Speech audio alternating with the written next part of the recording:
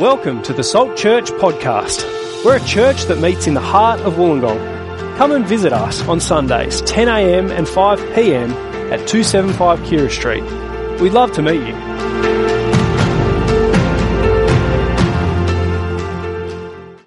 G'day everyone again. Great to be with you tonight. I want to start by talking about underdog stories. Don't we love an underdog story?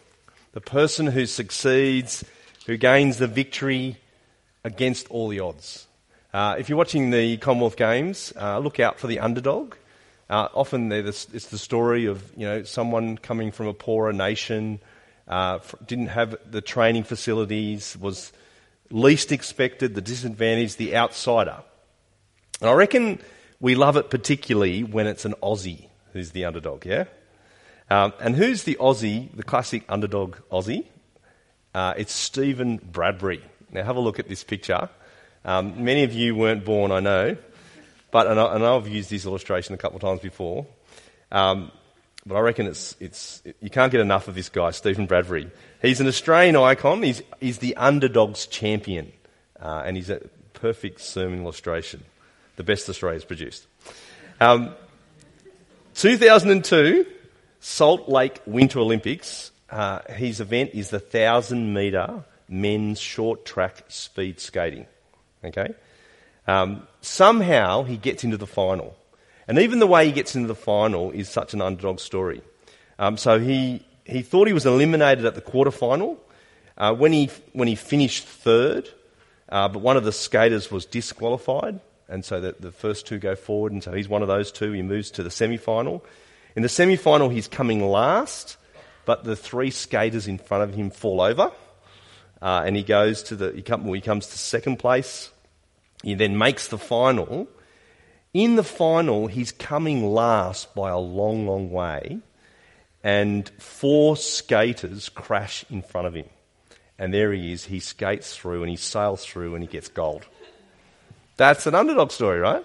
And he says in the media afterwards, he says, I don't know, when I got gold, I didn't know whether to totally celebrate or go away and just hide in a corner because of what had happened. Now, is anyone into speed skating on ice here? It's a very particular sport. No one, of course. Have we ever met an Aussie that's into it? But how would you feel? There's the guy. He's competing against elite athletes around the world. So there's nations that take this sport incredibly seriously, put a lot of money into it. US, China, Korea, Canada. And here is this Aussie who takes gold from underneath them. Now, I want to ask you this. Why do you think we love this kind of story? What is it about this story that resonates with us? And I want to say it resonates with us because it's God's story, because it's the gospel story. That actually it's the most important story, this kind of story. This is the story that really, truly resonates with the human heart. And some would say it's the only story. In fact, many of you would relate because it's your story with God. And have you noticed in the Bible that the Bible is full of underdog stories? Have you noticed this? So stories like David and Goliath, Daniel and the lion's den, Moses and Pharaoh, Jael and Sisera, the Canaanite warlord. Even the way Jesus is announced to us in the gospel, baby Jesus versus King Herod killing baby boys. True stories where the underdog consistently wins is the way God tells his story in the Bible, isn't it? And why is it? Why does God do it this way? Why is there so many underdog stories in the Bible? It's because God is the God of great reversals. God is the God of great reversals. God's power is most clearly shown when the least expected comes to victory. When he brings victory to people against all the odds. Have a listen to what Paul says in 1 Corinthians 1. Brothers and sisters, think of what you were when you were called. Not many of you were wise by human standards. Not many were influential. Not many were of noble birth. He's talking about us, the church. But up on the screen, listen to this. But God chose the foolish things of the world to shame the wise. God chose the weak things of the world to shame the strong. He chose the lowly things of this world and the despised things and the things that are not to nullify the things that are, so that no one may boast before him. That's the way God works. The Apostle Paul knew it personally, 2 Corinthians 12. What does he say? My grace is sufficient for you, for my power is made perfect in weakness. And Paul knows it himself, 1 Timothy, Christ Jesus came into the world to save sinners, of whom I am the worst. There's nothing to boast about. God has done it all. It's his power, it's his might. And when you think about that, how good is it that God is the God of great reversals? How good is that? Because what does that mean? What does that mean? That means that there's hope for everyone, isn't there? There's hope for me, there's hope for you, there's hope for anyone. It doesn't matter how desperate your situation in life is. It doesn't matter how badly you've fallen, how big a hole you've dug in sin, what your past is, what your history is. You are never beyond God's ability to turn it around. You're never beyond forgiveness.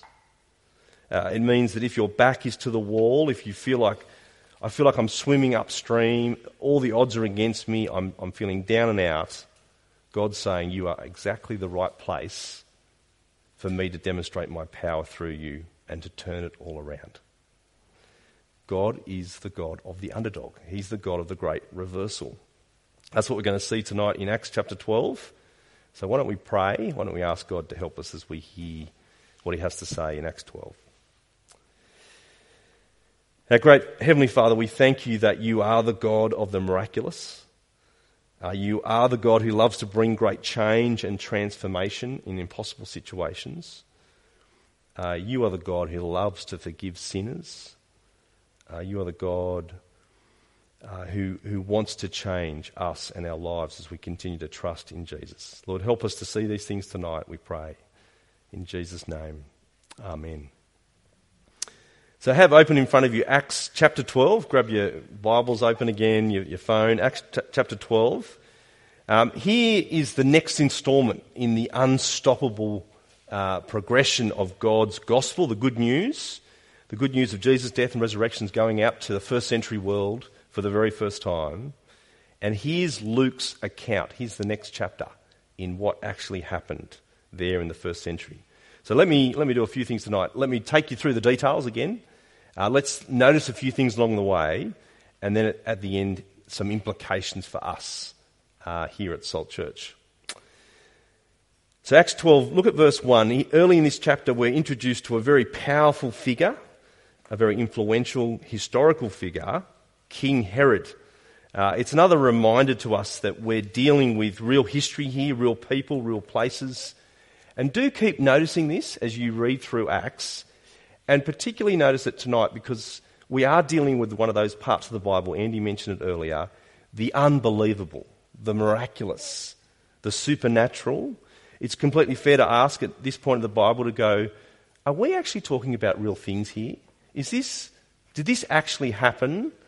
And Luke goes out of his way to keep reminding us, I'm reporting to you the facts. This is how God has operated in the context of the first century in the real world. Here's what God is doing. It's verifiable history. It's not fairy tale. So verse 1, look at it with me.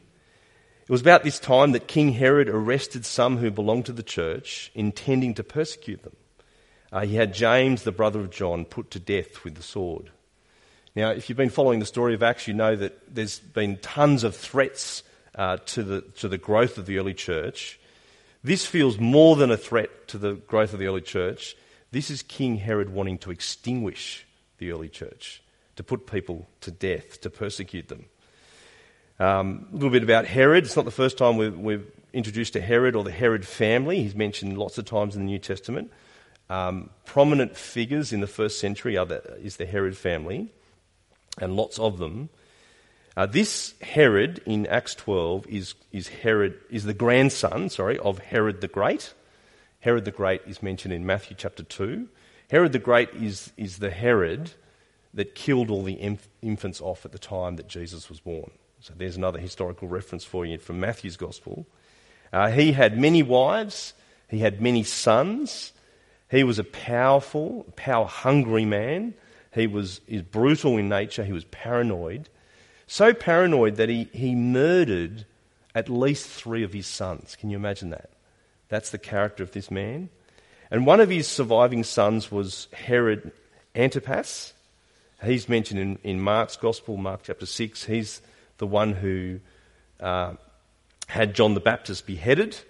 He's also the one involved in sentencing Jesus to death at the end of the Gospels. But one of Herod the Great's sons, who was killed by his father, married his cousin Bernice, and had many children. Their son, it gets complicated, is the King Herod in this chapter.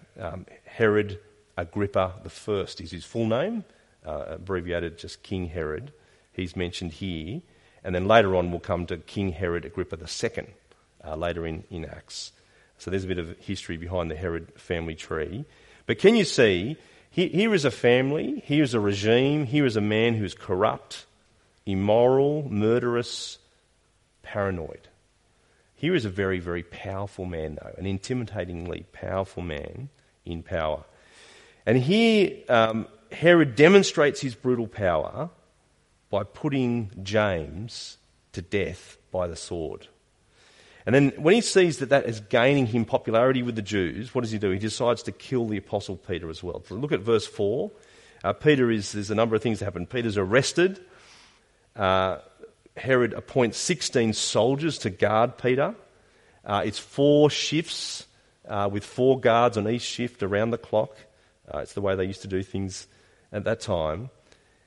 And here is Peter locked up under this powerful man. All the odds are stacked against him. Here's a man with his back completely against the wall.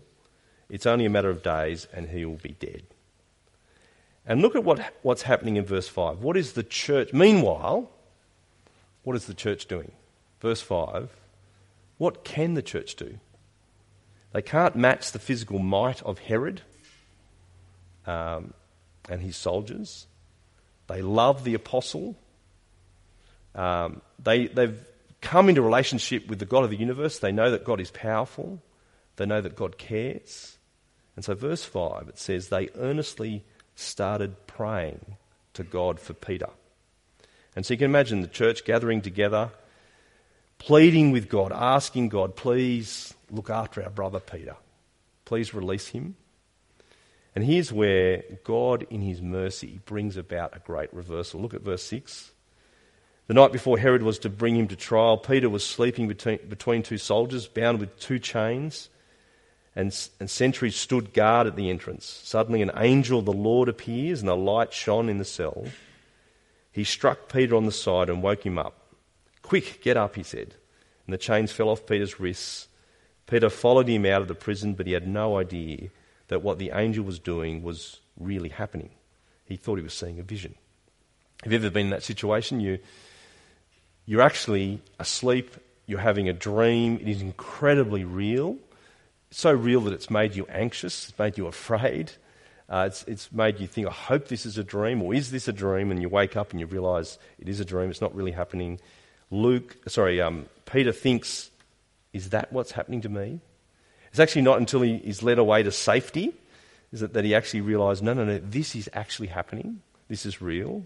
It's an incredible escape. It's a miraculous escape. It's a supernatural escape. And you can't give any credit to Peter, can you? It's not like Peter's a super Christian. It's not like he's got incredible faith. There he is, doubting, not sure what's going on. Is it a dream? He's taken by surprise. But notice even the church is taken by surprise. Did you notice that? It gets really interesting at verse 12. Even funny, doesn't it? When this had dawned on him that it was really happening, he went to the house of Mary, the mother of John, also called Mark, where many people had gathered and were praying. And Peter knocked at the outer entrance, and a servant named Rhoda came to answer the door. Get that name right. It's not Rhonda, it's Rhoda. Verse 14, when she recognised Peter's voice, she was so overjoyed she ran back without opening it and exclaimed, Peter is at the door. Here's this poor guy, he's been locked in prison. He finally gets out. He finally comes to the door of his friends, his Christian friends, and he gets locked out of their house because she's so excited. She's realised it's him and gone back, and anyway, he's out on the outside still knocking. They're saying, no, you're out of your mind. They told her when she kept insisting that it was so. Verse 15, they said, it must be an angel, can't be the Apostle Peter. That wouldn't happen. Verse 16, but Peter kept on knocking, and when they opened the door and saw him, they were astonished. It's actually Peter in the flesh. It's real. And so what have you got? Here are the people who've been praying for Peter, but when God answers their prayer, they can't believe it. They can't believe that it's true. And so you realise it's not the church that's rescued Peter, is it? It's not because the church had great faith that Peter's rescued. They prayed. They weren't expecting Peter to escape. I think what you see is this is God's rescue. This is God doing a miraculous thing. Now, still want to ask the question, did their prayer make any difference? And I think we want to say absolutely yes. God loves to hear the prayers of his people. In fact, God is working out his plans and purposes using us, involving us, even our prayers. We heard that last week as well. And so it's another encouragement to us, isn't it? To keep praying, to keep calling upon God in prayer. We wrestle with this so much, don't we? We often forget to pray, we get distracted, we get too busy to pray. Prayer is incredibly important. It's kind of pretty ridiculous, isn't it? We believe that God is in charge, he cares, he's our Heavenly Father, he wants to hear from us, he wants to involve us, he's working out his plans and purposes, including us. Prayer should be our number one priority, and yet we forget it. What are we saying when we say, I'm actually a bit too busy to pray? We're actually saying I've got more important things to do. Are we saying that we are actually in control, not God? And so if that's happened for you, can I encourage you to put prayer back on the agenda, to think it through? How can you make prayer happen for your personal life, amongst your flatmates or your family? In our small groups, it's incredibly important, isn't it? Let's encourage one another by praying in our small groups. It's been really great the last couple of weeks to pray for people who don't yet know Jesus. Those prayer cards, to be thinking through who is it that I can be praying for? Who can I read the Bible with, invite to the things that are coming up? We're praying here at church together. It's really encouraging to see people pray before church, after church. But notice too, the church here are not the super Christians that you might think they are. Sometimes the early church is put up as the super Christians. Notice that they doubted God just like we do. They wrestle with, is this true? The last thing they expected was their prayer to be actually answered with Peter walking through the door. But they're committed to prayer, aren't they? There's a number of occasions in Acts where we're told the church gathers together to pray. And the God that they are praying to is the God that we pray to, the God who is in control, who can turn around any situation no matter how bad it looks. And so what happens? He rescues Peter. But there's another reversal going on. Notice the reversal in Herod's life, verse 18. In the morning there was no small commotion among the soldiers as to what had become of Peter. After Herod had a thorough search made for him and did not find him, he cross-examined the guards and ordered that they be executed. Now, can you see how incredibly arrogant Herod is? Arrogantly stupid, really, isn't it? If you've got Peter in jail, if you've got him surrounded by guards, if you cannot explain this event, do you think you might say there's something else going on here? There's someone more powerful at work here. I'm not in control. Maybe there is a God. And yet he takes the easy route, doesn't he? He puts the guards to death.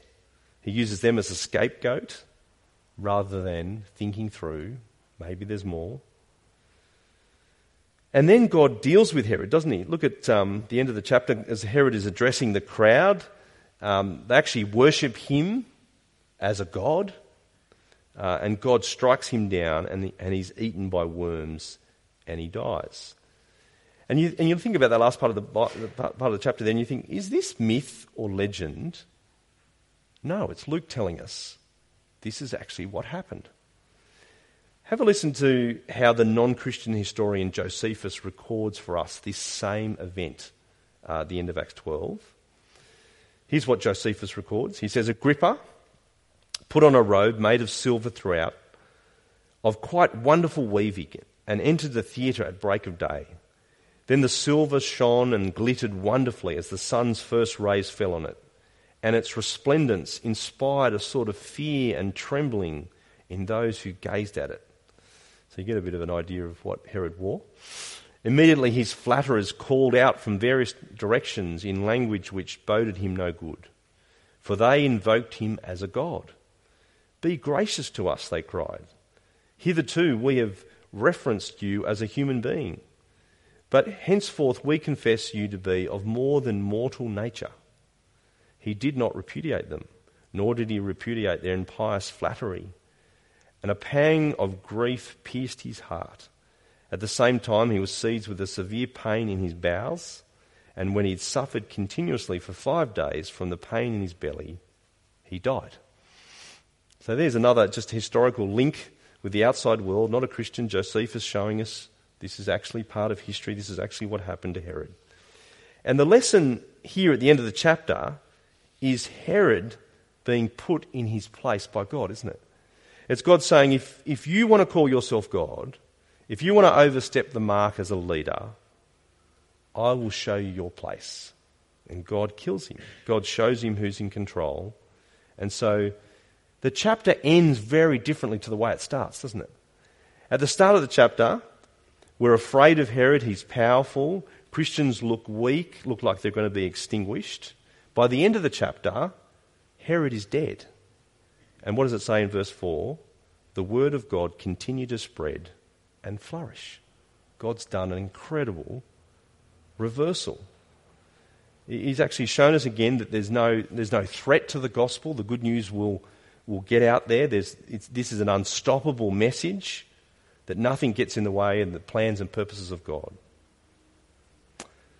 Well, what do we make of all this for us? What are some of the implications for us? I reckon first thing you need to ask yourself, here's the challenge. Do you believe in the God of great reversals? Is that the God you believe in? Do you believe that God can actually turn around an incredibly desperate situation? Do you believe that God can do the impossible? We see it here in Acts chapter 12. Peter locked up but released. Herod looking so powerful, brought down to the grave. Do you believe that there's no barrier to God doing what he wants to do for his plans, his purposes? Do you believe that nothing will stop the gospel going out and the church growing? Do you believe what Jesus said?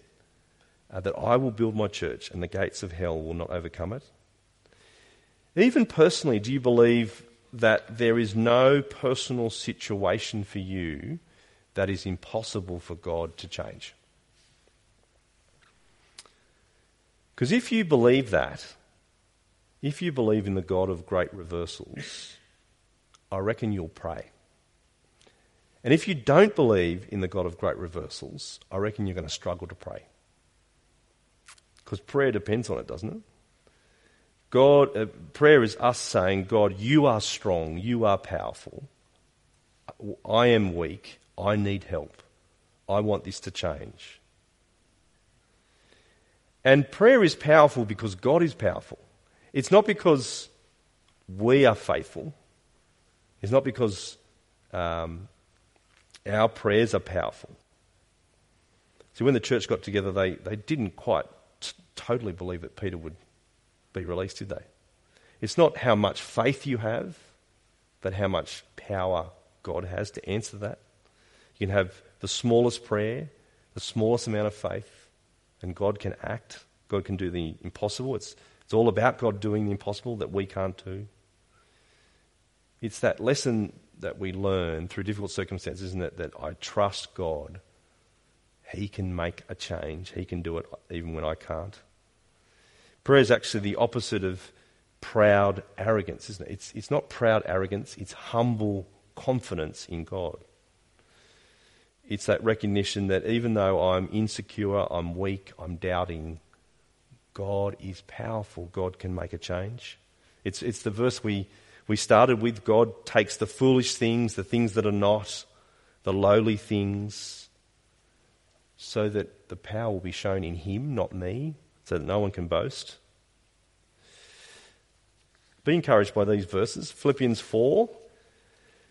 Do not be anxious about anything, but in every situation, whatever situation you're in, by prayer and petition, with thanksgiving, present your requests to God. He wants to hear from us. Or 1 Peter chapter 5, verse 7 on the screen again. Cast all your anxiety on him because he cares for you. Because he cares for you.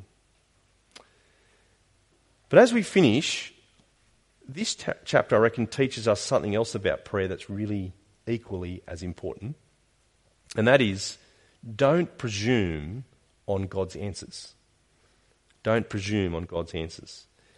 See, it was God's decision, wasn't it, to release Peter. It was his choice, it was his plan. God could have heard the prayers of the church, and he could have said no to the prayers of the church and not released Peter. And it's worth reminding ourselves in this chapter that there's another leader here that dies. Did you notice that early in the chapter? Verse 2, James, the brother of John, is put to death by Herod.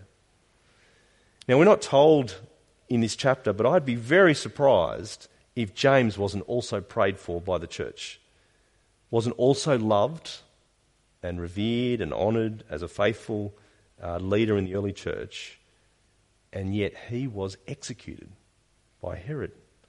And I reckon that is massively significant, isn't it?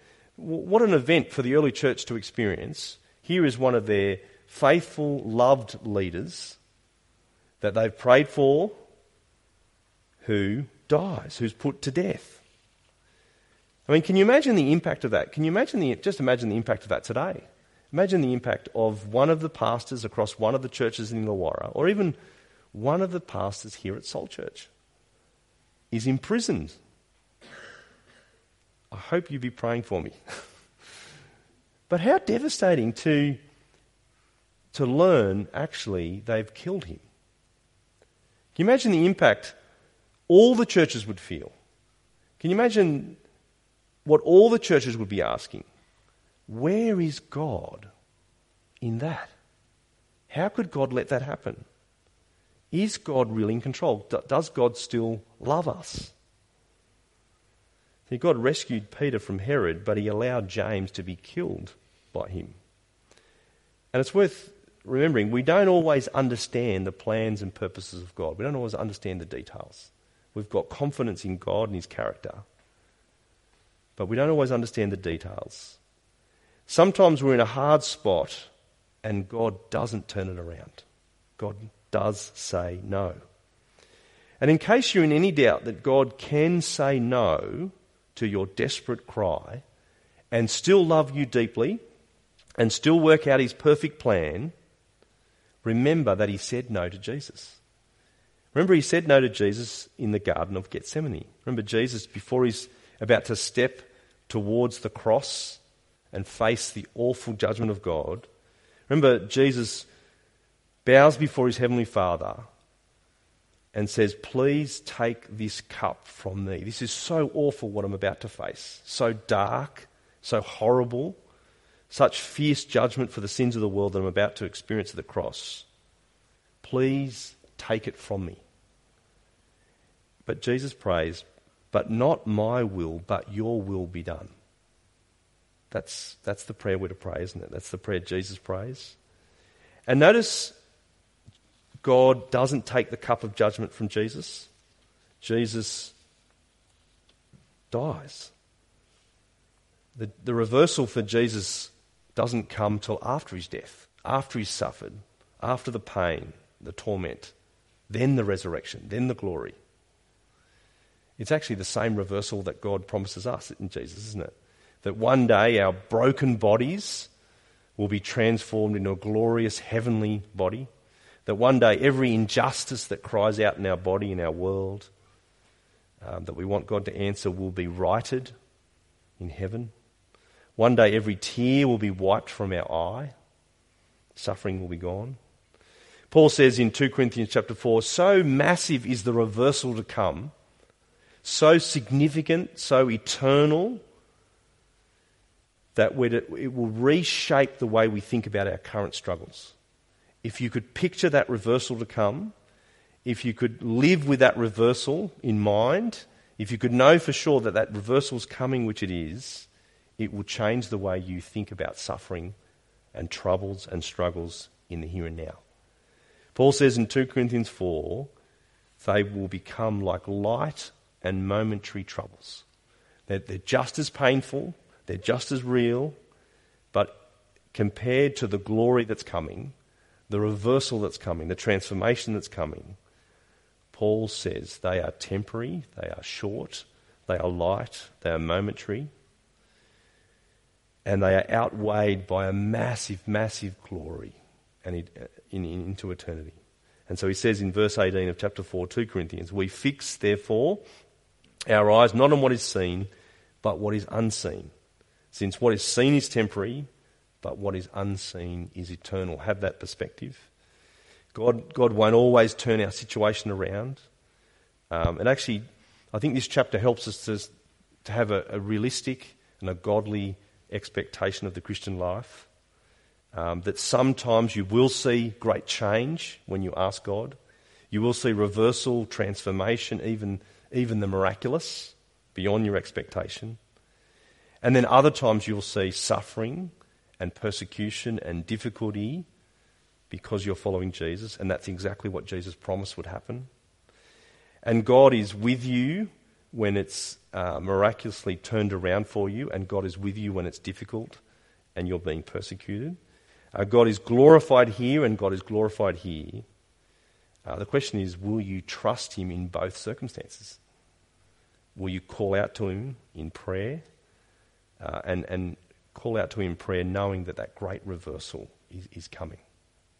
I'm going to pray for us as we finish.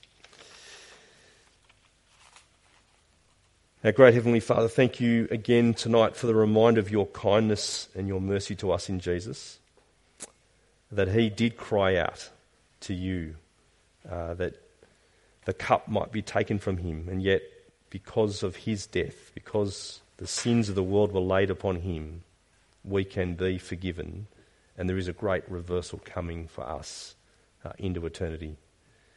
Father, we do pray that you'd make us a prayerful people, trusting you to do the miraculous, trusting you to make great change. Thank you that nothing thwarts your plans. Thank you that you are working them out perfectly in accordance with your good will. Lord, we pray that we'd learn to pray, to trust you, to call upon you, to cry out to you. We ask it in Jesus' name. Amen.